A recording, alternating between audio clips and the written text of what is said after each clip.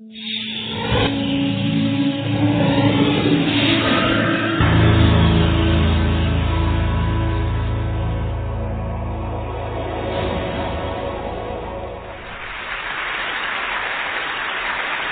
I was little, and by the way, I was little once, my father told me a story about an 18th century watchmaker.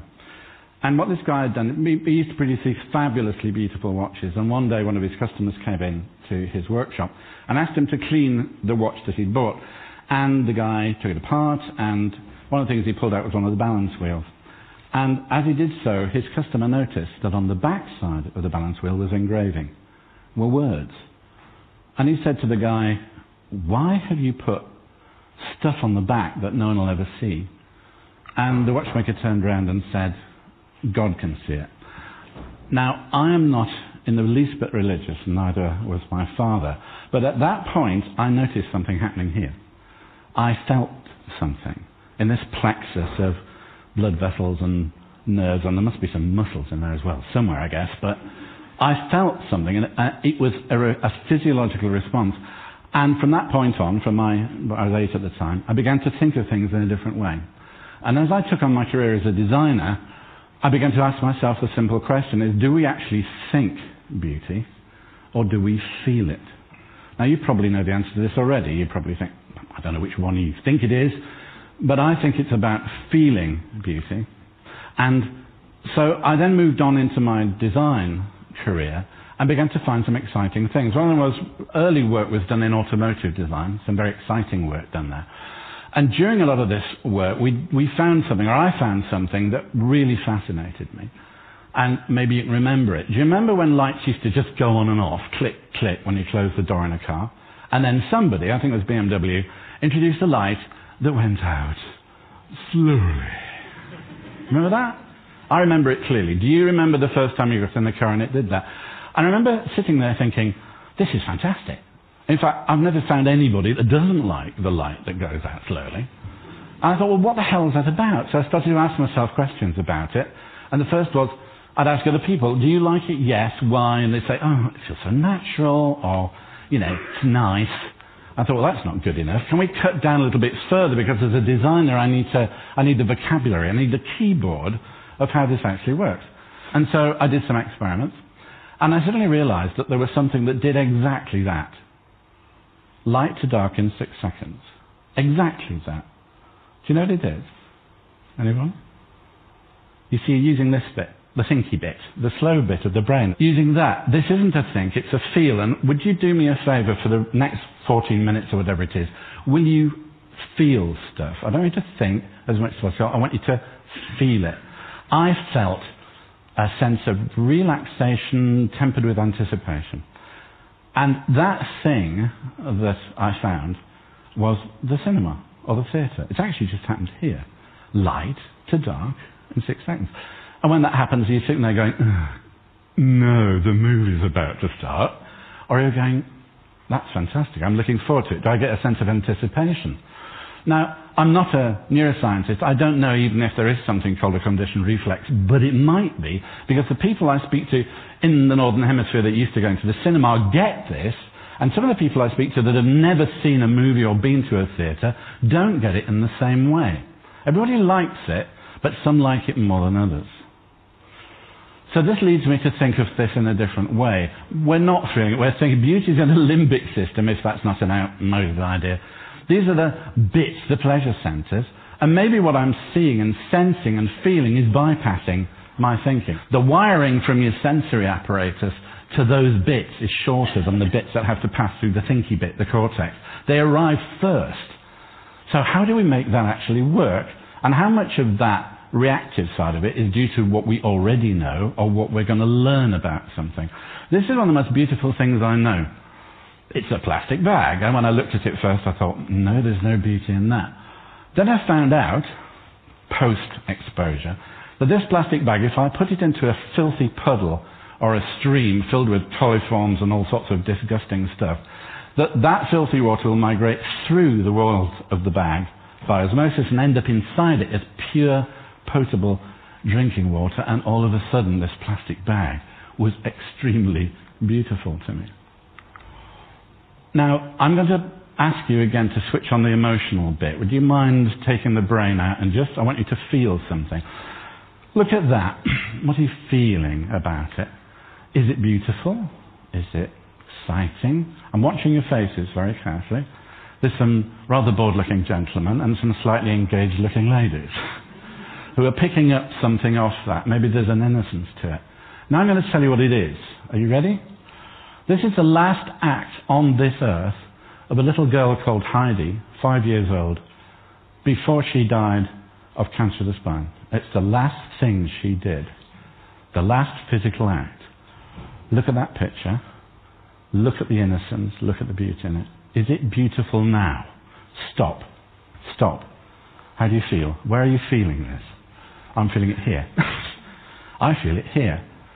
And I'm watching your faces because your faces are telling me something. There's a lady over there who's actually crying, by the way. But what are you doing?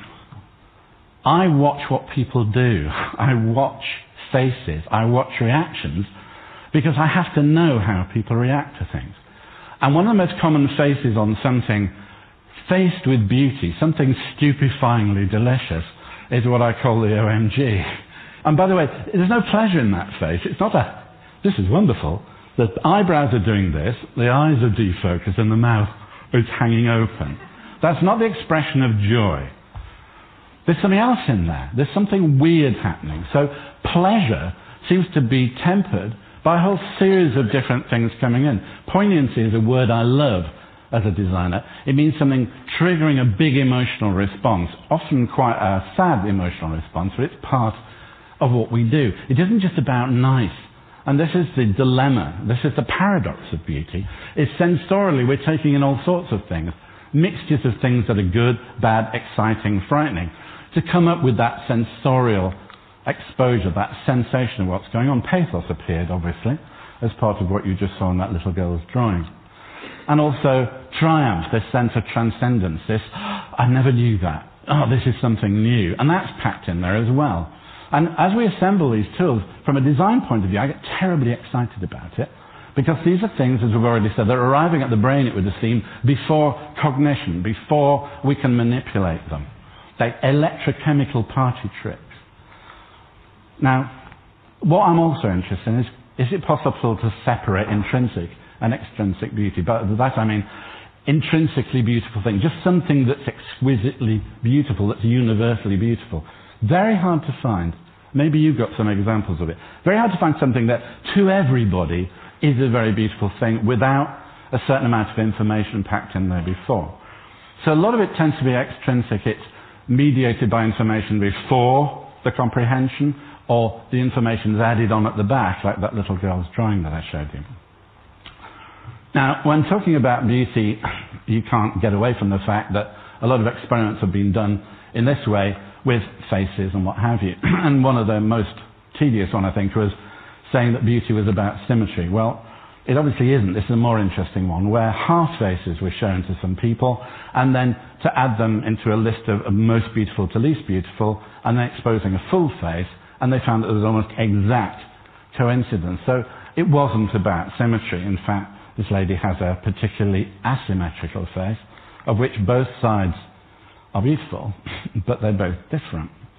And as a designer, I can't help meddling with stuff, so I pulled it to bits and sort of did stuff like this, and try to understand what the individual elements were, but feeling it as I go. Now, I can feel a sensation of delight and beauty if I look at that eye. I'm not getting it off the eyebrow, and the ear roll isn't doing it to me at all. So I don't know how much this is helping me, but it's helping to guide me to the places where the signals are coming off. And, as I say, I'm not a neuroscientist, but to understand how I can start to assemble things that will very quickly bypass this thinking part and get me into the enjoyable precognitive elements.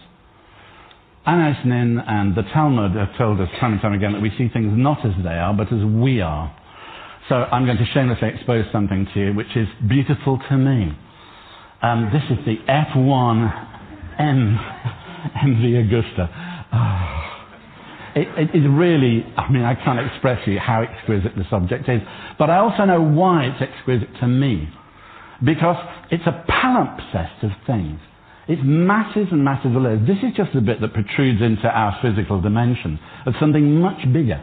Layer after layer of legend, sport, details that resonate. I mean, if I just go through some of them now. I know about laminar flow when it comes to air-piercing objects, and that does it consummately well. You can see it can, so that's getting me excited, and I feel that here, right? This bit, the big secret of automotive design, reflection management. It's not about the shapes, it's how the shapes reflect light. Now that thing, light flickers across it as you move, so it becomes a kinetic object even though it's standing still, managed by how brilliantly that's done on the reflections.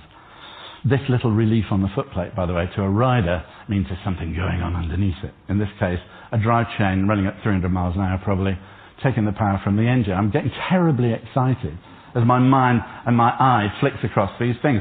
Titanium lockwire on this. I can't tell you how wonderful this is. That's how you stop the nuts coming off at high speed on a wheel. Look, I'm really getting into this now. And, of course, a racing bike doesn't have a prop stand, but this one, because it's a road bike, it all goes away and it folds into this little gap. So it disappears. And then I can't tell you how hard it is to do that radiator, which is curved. Why would you do that? Because I know we need to bring the wheel further in to the aerodynamics, so it's more expensive, but it's wonderful. And to cap it all, brand royalty. Augusta, Count Augusta, you know, from the great histories of this stuff. The bit that you can't see is the genius that created this. Massimo Tamburini. They call him the plumber in Italy, as well as maestro, because he actually is engineer and craftsman and sculptor at the same time. There's so little compromise on this, you can't see it. But unfortunately, the likes of me and people that are like me have to deal with compromise all the time with beauty. We have to deal with it. So I have to work with the supply chain, and I've got to work with the technologies, and I've got to work with everything else all the time, and so compromises start to fit into it. And so, okay, look at that. I have to make a bit of a compromise there. I've had to move that part across, but only 1 millimetre. No one's noticed, have they yet? Did you see what I did? I moved 3 things by 1 millimetre. Pretty? Yes. Beautiful? Maybe less so. But then, of course, the consumer in the consumer research says that doesn't really matter, so that's okay, isn't it? Another millimetre? No one's going to notice those split lines and changes. It's that easy to lose beauty because beauty is incredibly difficult to do. And only a few people can do it, and a focus group cannot do it. And a team rarely can do it. It takes a central cortex, if you like, to be able to orchestrate all those elements at the same time. This is a beautiful water bottle. Some of you know of it, done by Russ Lovegrove, the designer. This is pretty close to intrinsic beauty, this one. As long as you know what water is like, then you can experience this. It's lovely because it is an embodiment of something refreshing and delicious. I might like it more than you like it because I know how bloody hard it is to do it. It's stupefyingly difficult to make something that refracts light like that, that comes out of the tool correctly, that goes down the line without falling over. Underneath this, like the story of the swan, is a million things very difficult to do. So, all hail to that. It's a fantastic example, a simple object, and the one I showed you before was, of course, a massively complex one, and they're working in beauty in slightly different ways because of it. You all, I guess, like me, enjoy watching a ballet dancer dance, and part of the joy of it is you know the difficulty. You're also maybe taking into account the fact that it's incredibly painful. Anybody seen a ballet dancer's toes when they come out of the points? While she's doing these graceful arabesques and pliés and what have you, something horrible's going in down here. The comprehension of it leads us to a greater and heightened sense of the beauty of what's actually going on. Now, I'm using microseconds wrongly here, so please ignore me. But what I have to do now, feeling again, what I've got to do is to be able to supply enough of these enzymes, of these triggers into something early on in the process that you pick it up, not through your thinking, but through your feeling. So we're going to have a little experiment. Right? Are you ready? I'm going to show you something for a very, very brief moment. You ready? Okay. Did you think that was a bicycle when I showed it to you, the first flash? It's not. It's a motorcycle. Did you think it was quick when you first saw it? Yes, you did. Did you think it was modern? Yes, you did. That blip, that information shot into you before that. And because your brain starter motor began there, now it's got to deal with it.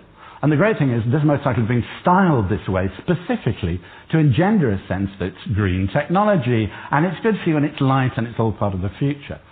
So is that wrong? Well, in this case it isn't, because it's a very, very ecologically sound piece of technology. But you're a slave of that first flash. We are slaves to the first few fractions of a second. And that's where much of my work has to win or lose on a shelf in a shop. It wins or loses at that point. You may see 50, 100, 200 things on a shelf as you walk down it, but I have to work within that domain to ensure that it gets you there first. And finally, the layer that I love of knowledge. Some of you, I'm sure, will be familiar with this. What's incredible about this, and the way I love to come back to it, is this is taking something that you hate or bores you, folding clothes, and if you learn to do this, who can actually do this? Anybody trying to do this? Yeah? It's fantastic, isn't it? Right? Look at that. Do you want to see it again? No time. It says I have 2 minutes left, so we can't do this. But just go to the web, YouTube, pull it down, folding T-shirt. That's how underage people have to fold your T-shirt. You didn't maybe know it, but how do you feel about it? It feels fantastic when you do it. You look forward to doing it, and when you tell somebody else about it, like you probably have, you're really smart. The knowledge bubble that sits around the outside. The stuff that costs nothing because that knowledge is free. Bundle that together, and where do we come out? Form follows function? Only sometimes. Only sometimes. Form is function. Form is function. It informs, it tells us, it supplies us answers before we've even thought about it. And so I've stopped using words like form, and I've stopped using words like function as a designer. What I try to pursue now is the emotional functionality of things. Because if I can get that right, I can make them wonderful, and I can make them repeatedly wonderful. And you know what those products and services are, because you own some of them. They're the things that you'd snatch if the house was on fire. Forming the emotional bond between the thing and you is an electrochemical party trick that happens before you even think about it. Thank you very much.